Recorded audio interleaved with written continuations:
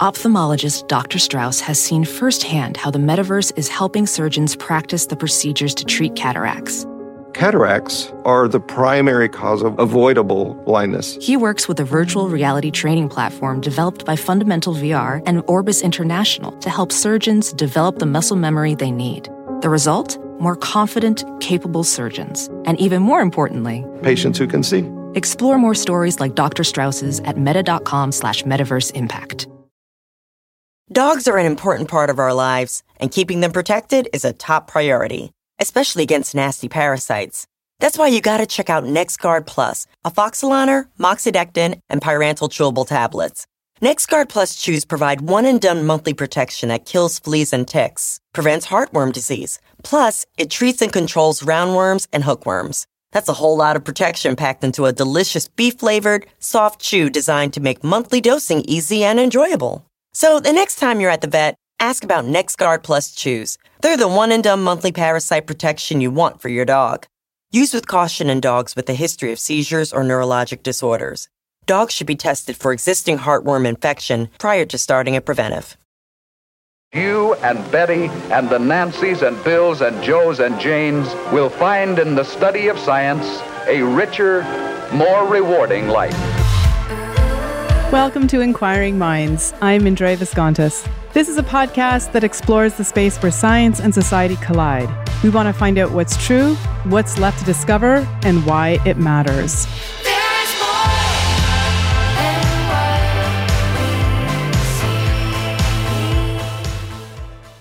Over the last few decades, there's been a huge shift in terms of how we think about people who aren't like us, people whose brains are just different. Thanks to the pioneering work of people like Oliver Sacks and Steve Silberman, we now understand that it doesn't really make sense anymore to talk about a normal brain or an average brain. Sometimes we still use the word typical to describe the brains of most people. But what if there's no such thing as the brains of most people? What if the whole concept needs to be tossed out? Well, in this episode, I talked to cognitive neuroscientist Chantal Pratt. She's a professor at the University of Washington. She has appointments in the departments of psychology, neuroscience, linguistics, and the Institute for Learning and Brain Sciences. So her work is really interdisciplinary. But that's not the only pioneering thing about her. She's also been studying the biological bases of individual differences in cognition for the better part of the last couple decades. When a lot of cognitive neuroscientists thought there was really no future in individual differences, Chantal kept going on.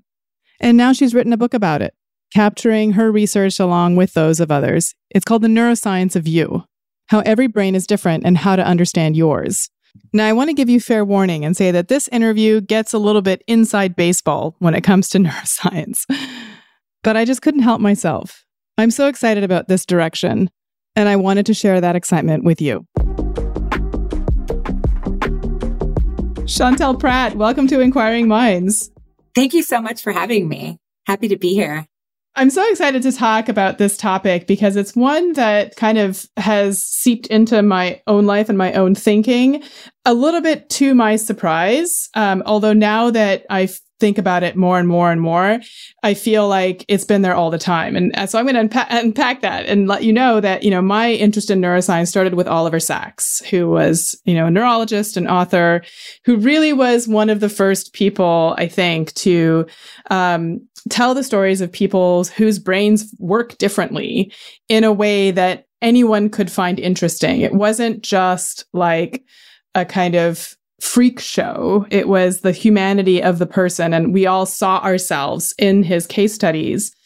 But it comes out of this history of neuroscience where so much work was done on looking at people whose brains were damaged or, somehow different or disordered.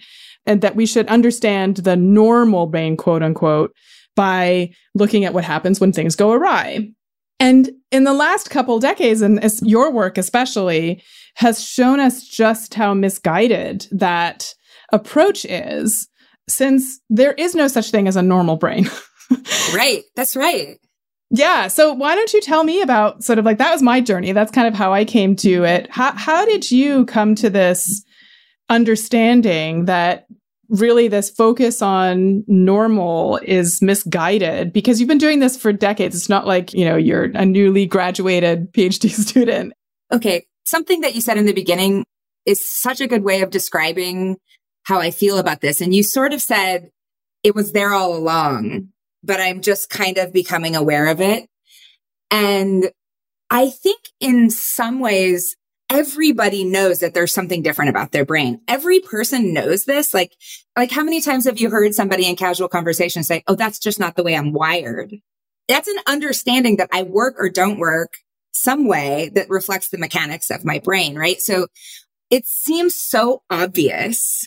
And to me, as you mentioned, from day one, this was the thing that kind of captivated me. And I'll go into that in a little bit more detail. But so when I proposed writing this book, and I can talk to you later about why, everyone kept saying the surprising truth about how every brain is different. I was like, I can't write this. It's not surprising. To me, this is not surprising. I don't think it's surprising to anybody, really. Although we don't have the science and the language to talk about it, right? I don't think it's a surprising truth that your brain is not exactly like mine. So I got my first job in a neuroscience lab because of a particular qualification I had. And that is they were looking for someone who was good with infants. And as it so turned out, a teenage pregnancy left me very skilled with infants. I had my own, and I literally showed up, talk about happy accidents, right? To be have my moment, happy little accident. I literally showed up with a baby on my hip. I'm really good at babies. I can do this. And I started working in a lab. My job was to put these electrode caps on infants, which is like a swim cap. And any person who's ever tried to get a kid to wear something on their head as part of a Halloween costume or something understands that this is literally one of the hardest jobs in neuroscience, because once the goo goes on and the kid pulls the hat off, it's game over. So you really have to be like, oh, my party hat, this is great. There was a lot of non-neuroscience skills involved in that first job. But, we were studying development at the time, and we were looking at humans from 6 weeks through adulthood. And the kind of questions that the lab was asking were, how does this cognitive ability of interest, neuroscientific signal of interest change across the lifespan? But there are these points, especially language development around 1.5 years old. For instance, there are a lot of other things where it was so salient to me how different everyone at that point in time was. And for me, the differences were not only how much language do they know, what do their brains look like when they're listening to stories, but will they sit still? How do they interact with adults? Introverted, extroverted, comfortable? Are they in new situations? In that moment, it was so salient for me. And of course, I had my own little experiment at home, right? And so probably the luckiest thing that ever happened to me is that I had a child with her father's temperament. So she's incredibly chill. And probably also being raised by a single mom, I brought her everywhere. So it's new things, I'm just going along. So she was my guinea pig, for lack of a better word. I mean, I would bring her into the lab. We're we're going to try all these techniques, because she was so happy to be there and eat goldfish and play with stickers, whatever. I don't care what you're doing to my head right now, Mom. It's fine. And so we brought her in and piloted her. Not only me, but pretty much everyone in this developmental lab would bring Jasmine in. I have videos where she would be sitting there for 2 hours, just a little toddler, oh, that's this, pointing to boxes or whatever the game was. But when I first looked at her brainwave, so we were recording electrical activity at the scalp in this experiment. We would ask the parents to compile a checklist of what words a child knew. And then we would play sound clips of them hearing words that the parents say they knew and words that the parents say they don't know. And looking at the electrical response of their brains all over the scalp to kind of figure out, what does it look like when a, 6-month-old who's just heard words, or a, 18-month-old who can say some of these words, or, a 24-month-old who has expertise in a lot of these things. What does it look like when they listen to these words? And much to my surprise, so Jasmine was, I think, around 17 months old the first time I brought her into the lab. The signal coming from her brain to words that she understood was stronger over the right hemisphere than the left. And this is completely opposite from what we expect. kids start out like bilateral, and then as they become expert talkers, it kind of moves to the left hemisphere. And my supervisor at the time was like, is there any chance that she's left-handed? Turns out this is rare even for left-handedness, but it was before I had noticed that she was left-handed. It's before the time that people typically see strong preferences in infants. But lo and behold, she was left-handed. So it was, and then I ran all these other tests on her and everything was swapped. So this kind of obviously kicked things into gear for me. I'm like, how much about my own child and the things I notice about her are different because her laterality is literally mirror reverse from the vast majority of the people on the planet. So I think I was already on that path. And I think my sort of impetus to study the brain came, I started out pre-med and I learned about, in a very sort of last inning social science class I had to take, I learned about Phineas Gage and the way that he's this sort of, infamous railway worker story who had a railway spike blown up and out the right frontal lobe of his brain. And it made him impulsive, for lack of a better word. But so I was already on that. This is an organ that makes you, you. This is your identity.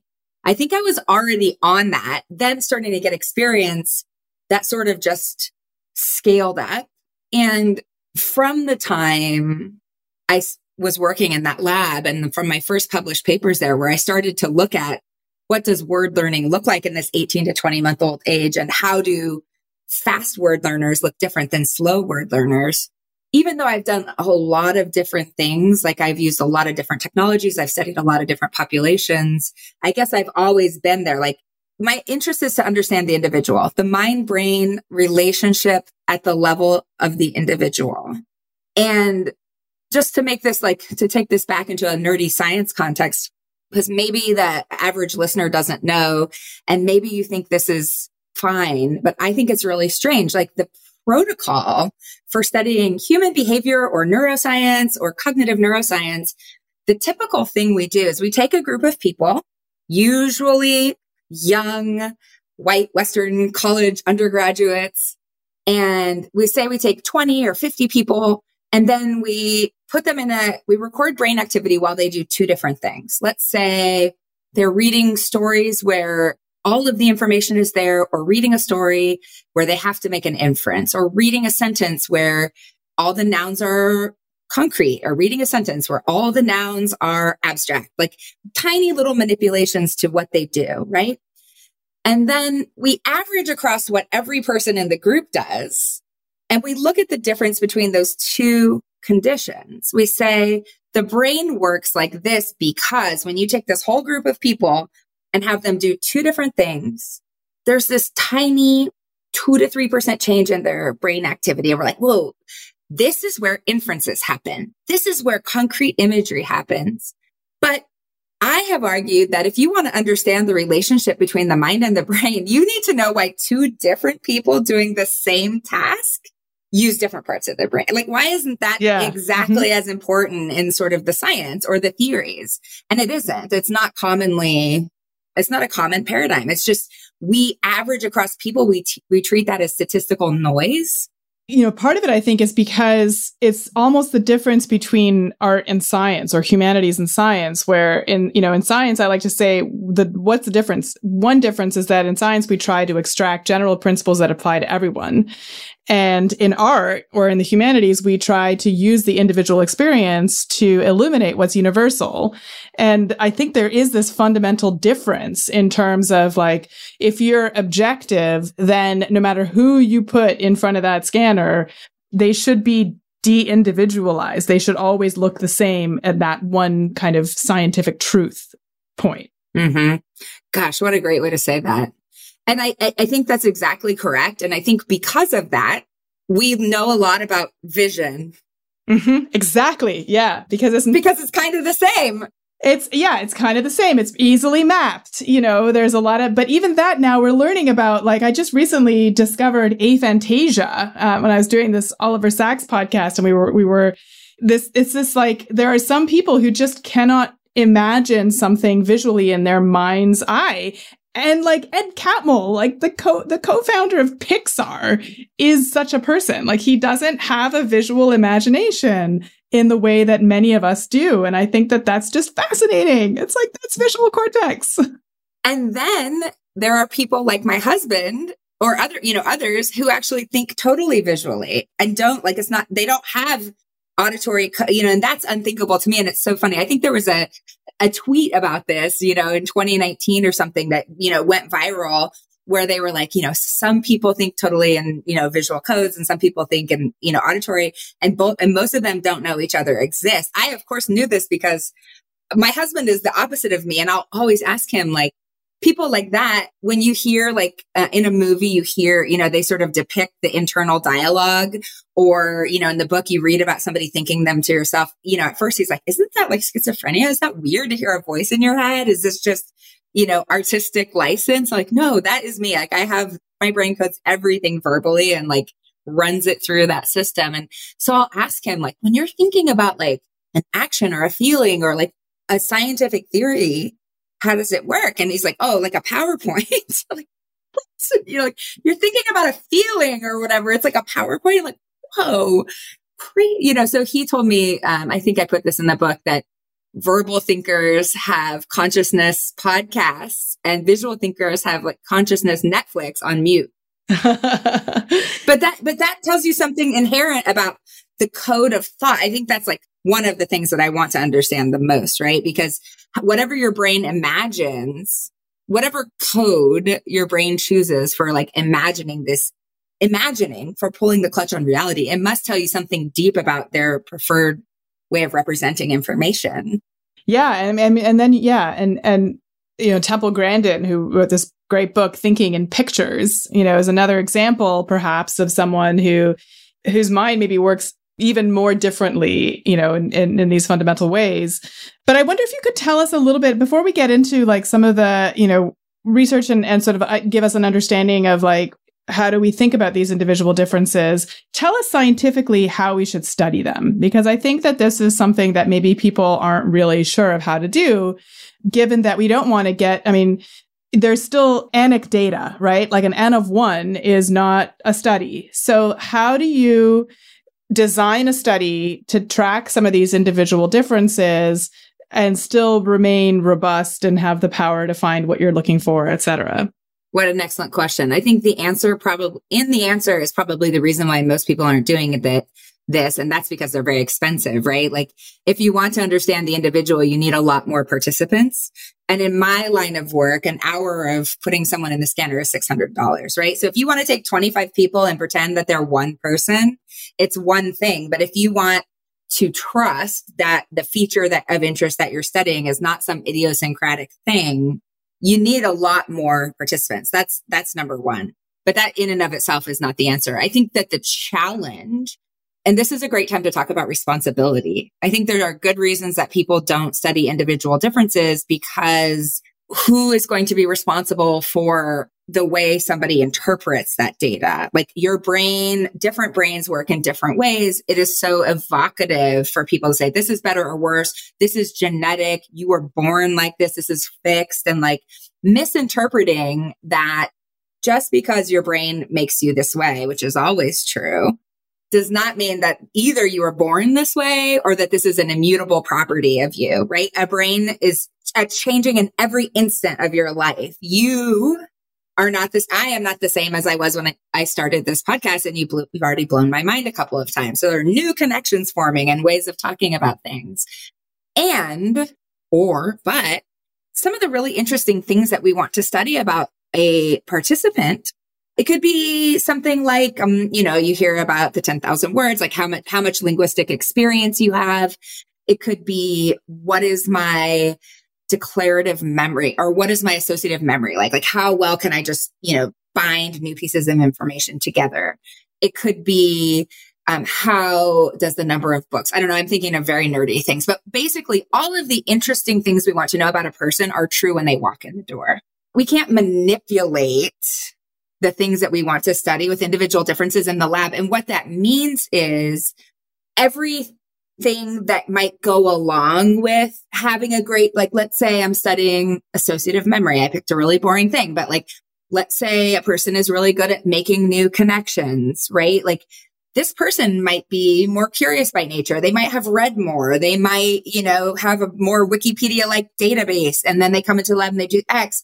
And you don't really know without really big data and trying to parse all of these things out, like which aspect of their environment, their experiences might be driving that affective interest, right? So for the majority of the things we want to study, we can't manipulate them.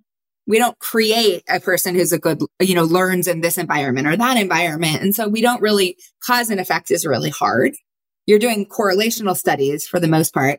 And so I think to do it very well and very responsibly, you either need to try and account for and control as many things. I mean, the individual space just blows up really quickly. I gave you a couple super boring examples. You can imagine how something like gender or SES or something like that, that's why, like, when I hear about like so many gender or sex studies in the brain, and I'm like, what are they actually studying? What is their sample size? Like, this is going from a one size fits all approach to neuroscience to a two size fits all approach to neuroscience, which is almost worse. It's definitely worse if it's not done well.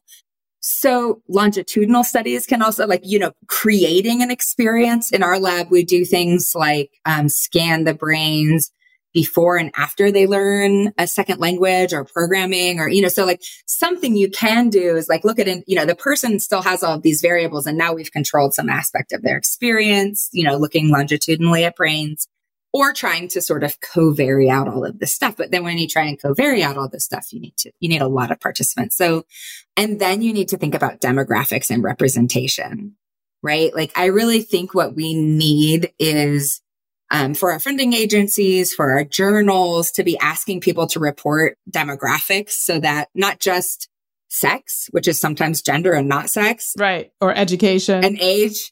Yeah. But like richer demographics so that the person reading, even if you're doing the one size fits all, you can go, this is like also the size is absolutely not representative of me in any of these aspects.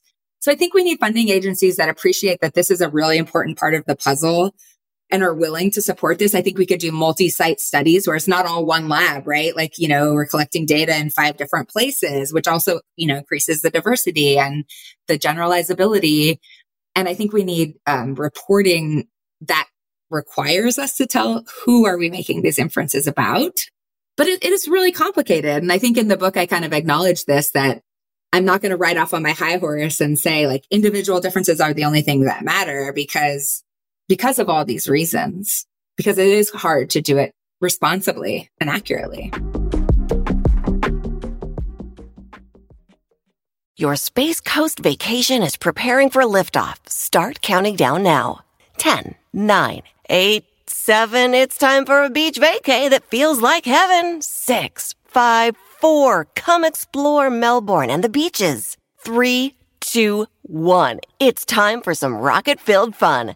Count down to your best beach vacation ever on Florida's Space Coast. Launch your planning now at visitspacecoast.com. I'm Roman Mars, host of 99% Invisible. I'm excited to be teaming up with Lexus GX and SiriusXM on some very special 99PI episodes. We're heading to some of the cities in the U.S. that have special meaning for me and exploring the ways that these cities marry form and function. To learn more about the Lexus GX and SiriusXM and Lexus vehicles, visit lexus.com/GX and SiriusXM.com/Lexus Trial. The all-new Lexus GX. Live up to it. Check out the 99% Invisible feed now and listen to these special episodes. Why pick one city, one beach, one restaurant, or even one view? With Celebrity Cruises, you can have it all. Explore the best of Europe, the Caribbean, and Alaska with the best premium cruise line. And now get 75% off your second guest, plus bonus savings on select dates with Celebrity Cruises semi-annual sale. Visit Celebrity.com, call 1-800-CELEBRITY, or contact your travel advisor. Offer applies to non-refundable fares and select sailing. Savings vary by stateroom category. Other terms apply. Visit Celebrity.com for details. Ships Registry, Malta. One thing that you mentioned, I think, just like the myth of the quote unquote normal brain exists, the myth of the my brain is wired and I can't change it thing is strong too. And I think that is one of the pitfalls of sort of labeling people with a kind of brain, even when it's individualized. And I think, as you mentioned too, I do see a potential future using the tools of big data, using things like the UK Biobank, which is this big repository of like hundreds of thousands of scans of individuals. And I know there are a number of similar efforts going on in the US and elsewhere where people are pooling data, they're pooling neuroimaging studies as a way of maybe getting around this issue of like, if you're one lab and you need to scan 1,000 people, that's prohibitively expensive and time consuming. So I wonder if you could tell us a little bit about like where you stand on that future of neuroscience, where, the data sets are huge. They're not coming from the same sources. We have issues when we're trying to compare scans across people. People think, oh, they're always going to be the same. You put them in a scanner and, you're going to have the same. And that's not it at all. Like there's all this. First of all, scanners have different strengths and weaknesses. They have different signal to noise ratios. Some of them blow out, the middle part of the brain because of the ear canals, depending on how they were set. And then you got to strip the skull off the images. You've got to do all these other processing things that also like alter the images. So I wonder if you could talk a little bit about where are we in 2022 in terms of giving people, even, people who don't necessarily have access to a scanner, access to the data from all of these studies. And is it practical to think that that's something that we could do in the future, or are there just too many issues with the data that's already been collected? Sorry, this is a bit inside baseball. No, I was like, man, she knows all the secrets. Like, what, politically correct answer, honest answer. I'm going to give you the honest answer. So my husband does all of his research on public data right now. Like they do computational models. They create data and they run 1,000 people through and try and like figure out what works best. And I think that there are a lot of opportunities. These databases already exist. And they're publicly available. Some are like publicly available with different levels of gateways. Like you have to email them and say, I'm a scientist, which I don't know why. I'm not sure why. What would a non-scientist do that would hurt it? I don't know. Like, I'm not sure why. What makes a person a scientist? Like, do you need a PhD or is a master's good enough? Or like, if they can run the freaking software that you need to do all of these things, like what are they going to, anyway. If you can code in R or MATLAB, like you're a scientist. Good. Yeah. You're probably like as well positioned to make some breakthrough on this as anyone else. Right. But I'm not sure about the quality of these big data things. You might say, oh, Chantel is a control freak. But when I bring my participants in, I'm not running them for 4 hours. Like some of these big data things, like a person is in the scanner. I guess this goes back to me thinking about the actual human and their actual experience, right? Uh-huh. It's like a lot of these big data sets are 4 hours of data. So maybe they came in twice and did 2 hours of laying still in this tube, doing the worst combination of games, tasks that are like both very boring and hard, like frustrating and taxing. Hard. Yeah. Yeah. Mm-hmm. And then you see their brain and it's just like, it's like, and it doesn't surprise me. This is not a person that's like in there and I want to play. It's not like they're playing their favorite game or they're like, trying really hard to pass the test. And so, even, in our experience, like, even at the resting state data, like when they're just mind wandering, doing nothing at the beginning and end of those long scans, they look really different. Mm. And then again, like in my experience, the individual differences stuff that I want to know about, like language history, or I don't know, like, again, I want to know like what they can actually do when they're trying and not laying in a tube for 2 hours. Like the individual differences data in the databases I've looked at is not as rich and interesting as I want.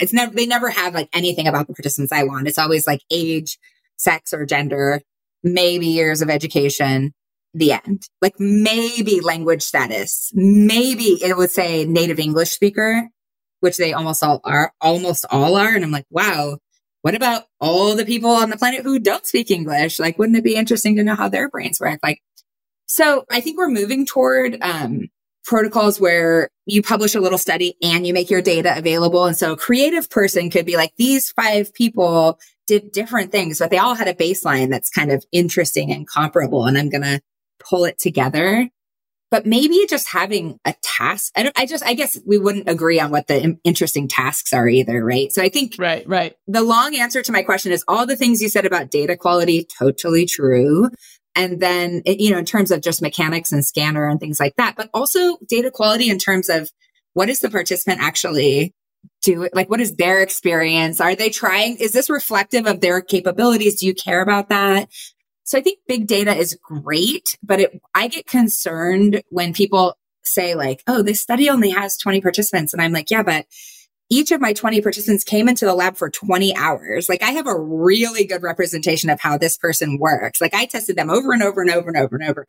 And for that person, I'm very confident that I've captured their way of, thinking, feeling, and behaving in this context. Whereas, if you have 2,000 participants that laid in the scanner for 2 hours, I think they're complementary. I think we need both. And I think open access is going to be the answer, but maybe not the only answer. And maybe we need I don't think it's been created for individual differences purposes. So maybe we'll think more about characterizing the individual and characterizing the individual experience, so that we can kind of weigh that a little better. Yeah, I think it's interesting. There's also this dichotomy of like, well, so what, let's say you learn about how this one person's brain is. Person comes into your lab, as you mentioned, you have like, you see them multiple times, you get a really great, let's say like, in the future, you have like a perfect version of how their mind works, as a result of their brain function. How useful is that for someone else? Because that's a lot of resources going into one person understanding their own brain. So can you tell us a little bit about sort of like the extrapolation and how, and this is, I think, where the art comes in, because of course we watch movies and the movies we love are the ones with the quirkiest, most specific stories that are never going to happen to us. And we're captivated and fascinated. And I feel like that's a lot what your work is doing. It's like putting this like very human interest in specificity and a story into this neuroscience field that so often avoids that. Yeah. Thank you. That's cool. I like that idea. I think your question about how you didn't say this, but I would say like, how useful is it to know about one person? Like at the opposite end, like where and how does that generalize? And I think that the way I like to think about this, and I'm thinking like on the fly here, so hopefully I'll be articulate, is that what we're going to learn are what are like you might study individuals deeply. And as you do this over and over, you start to learn what are the parameters, like what are the wheels that you turn? It is certainly not unidimensional. Normal is I think the most damaging thing about the idea of normal is that there's one way and that it's like it sort of flattens the concept, right? Like if a brain had axes, I don't think, there are 80 billion neurons. I don't think there are anywhere near 80 billion axes that we're different on. I think there is, at the end of the day, the brain is insanely complicated and magnificent and magical, but there are a finite number of ways that it solves problems. There are only a certain number of problems that it has to solve, sort of, making sense of incomplete data, prioritizing, learning, they're not anywhere near millions of different ways of having a brain. And so I think that as we get a richer characterization of individuals, we start to then understand that parameter space. And then when you understand that parameter space and you go like, oh, when this aspect changes in this dimension, we see people performing well in these kinds of circumstances, or we see people whose, brains do this with information or solve problems in this way. And then you can build a model of a new brain that you've never seen before, right? Right. If you've got the right number of parameters. And on the other end, it's like what we have been doing, which is like, well, let's find the things that are true of everyone, or let's find the level of explanation at which we can feel confident that this will be true of everyone. Then it's like, how much of your behavior does that actually explain? Of anyone's behavior, could that actually explain? And it's so small. We're still, even the behavioral science fields are really bad at predicting behavior. And I think, again, this is because when you take the one size fits all, anyone with siblings or anyone who's been awake and behaving in their lives, just know that people work differently. You know it. Yeah. So then it's like, how do we bridge that gap between like moving forward and the sort of things that are the principles that are true of all humans or even all brains. I mean, think about the neuroscientists. I would say the majority of neuroscience research is not done on humans. It's done on zebrafish or nematodes or fruit flies, because there's enough in common with their brains and ours that we can learn something about, memory or, and that just blows my mind, right? So when you think about the fact that we're studying roundworms to figure out how we work, it's not that, then it doesn't feel that bad that we're just averaging across people to figure out how we work, right? But at the end of the day, do you want someone operating on your brain based on how they think people work on average, or do you want them to know how your brain, like for me, it's like when it comes to like education, parenting, treatment, medicine, like we can't accept that this is true. And I can't tell you how many physicians, even like neurosurgeons who, they observe and they, if they go in and do brain mapping, they can see this, but they will still like, especially like medical doctors will still tell you like language lives in the left hemisphere. And I'm like, ooh, not my experience, not only just for people like, my daughter Jasmine who are switched, but in my experience looking at individual brain scans, most people use both hemispheres to understand language to some degree. Yeah, certain aspects of it for sure. And, I think what I get really excited about is that some of these ideas are trickling down now to education and places where, so much of our society was built for one type of brain, and kids whose brains are dyslexic or who have ADHD or are on the autism spectrum, or even the variability among kids with that kind of diagnosis is so great that thinking that one type of curriculum, which was developed for students, even at a single point in time, right? Like even like forget the fact that a lot of the curriculum was developed for, 10 years ago or even more. But it makes me excited to think that now we're not necessarily condemning a child whose brain happens to be wired differently to the frustration of being in a classroom that is not built for them, in which the entire educational system is not going to help them develop to their best potential. Yeah, I know. It's like, if you think about how long the human brain has been evolving and the sort of how weird the particular environment that we're operating in now is, I think this is kind of what you're appreciating. You're talking about the last 10 years or whatever, but just, I think that the new appreciation for diversity, at least I hope, is cracking people's minds open a little bit so they can really appreciate all of the things that we think are successful, or all of the environments that we think you are successful if your brain works in this very narrow environment. We're just missing out on so much talent and opportunity because, you mentioned ADHD, and I think that the last statistic I read is 1 in 9 or 1 in 10 or 9%, almost 1 in 10 kids, 9.6% or something of kids in America get diagnosed with ADHD or have the symptoms to be diagnosed. And so you have to think about back to that idea of normal and abnormal. There are kind of two things underneath there. One is typical and atypical, right? So something abnormal can be just because this is like, less than 5% of the population or something like that. And then there's something that can be functional or dysfunctional. But again, that idea of functional is really a match between that brain and the environment you're putting in. And, you hear things like 50% of adults, suffer from a depressive episode. That's not atypical.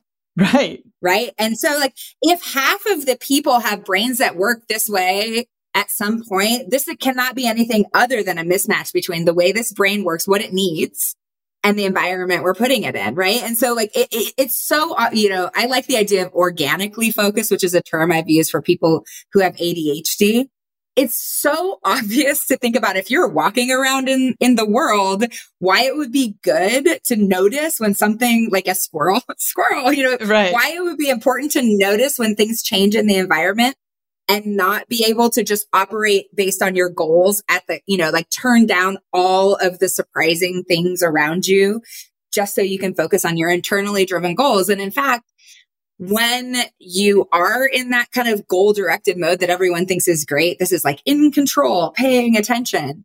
you are missing things in the environment, so there are research like, using the attentional blink and other things where you have people do a target detection task. And when you're driven by these internal goals, you will literally miss things coming in front of you. You won't see it, right? So like, obviously there's a reason that nature selected for brains that can see things even that they don't expect, right? Or they're not looking for, especially if they can eat you or you can eat it, so. Yeah, it's like a certain percentage of the population. Because if you imagine like the social side of evolution, where you have like a whole bunch of individuals of our species living together, you don't want maybe all of them to be that distractible. You probably want a majority of them to stay on task. But you do want to have a few who are vigilant and who are thinking differently and who can come up with a solution to a problem that no one else thought of. Right, totally. And yeah, and I think that your insight about the environment or like what we're putting in front of them, this is the way to go. This is, I think, like for me, most of my research right now is actually funded by the Navy and the cognitive science of learning. And it's really interesting because the Navy has moved away from this model of what they call the graybeard, like everyone learned from an apprentice, to learning from, people learn how to park an aircraft carrier through VR. Or like learn a second language through, this virtual cultural immersion software, or learn how to do maintenance or how to, problem solve in a fire on a ship or on a submarine or whatever. They're learning all of this in the classroom. And so it's interesting, this is not only happening, in children. I think it's most important to start there. But they're researching how to figure out how different brains work, for like redoing assessment, which I think is really important. Yeah. And then the goal is like, how do we put people in front of the information that's going to, in a way that maximizes their success? So in your ideal world, let's say we project forward 20, 30 years into neuroscience and into your career, and you look back now, what do you hope the average, I'm not going to use the word normal, but the person on the street who hasn't, immersed themselves in neuroscience, what do you hope that they now think about in terms of their brains and, who they are? I would love for the idea of average to completely disappear. And I would like people to think of themselves like, these are my aspects or these are my axes of information processing, right? Because I just think at the end of the day, even emotion is like a response to some kind of information. I think this is probably me, but I take really hard things like the social problems. And I'm like, at the end of the day, these are networks of neurons and chemicals, floating around. And these are my ways of being. These are my brain's way of processing information in the world, making decisions, driving me around in a way that maximizes success in the way that my brain has defined. So I would love it if people understand that there are different axes of being or problem solving or information processing in the brain, and that we all fall on a continuum somewhere, and that the result of what makes you you is really the combination of these things. Like you can't understand a person even by taking any one of those axes out of its context. And the context is the other axes in that person and that person's life experiences and the task, the environment that you're putting that person in. Like me, my success is defined by this mix of all of my brain's different ways of being, plus the situation I'm putting it in right now.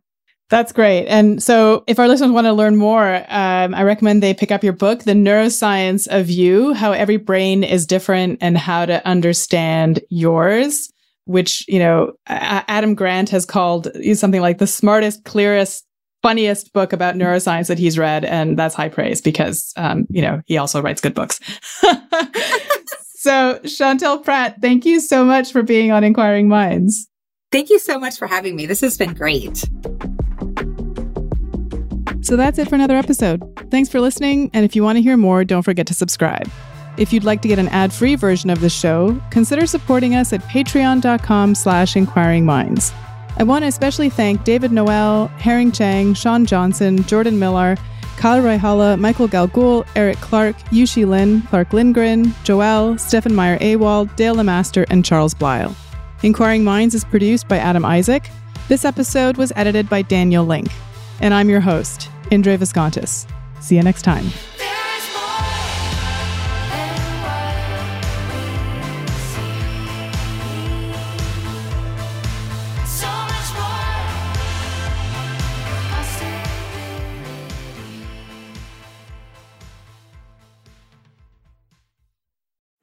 you can live out your MasterChef dreams when you find a professional on Angie to tackle your dream kitchen remodel.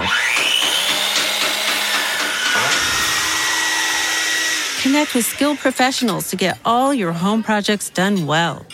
Inside to outside, repairs to renovations. Get started on the Angie app or visit Angie.com today. You can do this when you Angie that.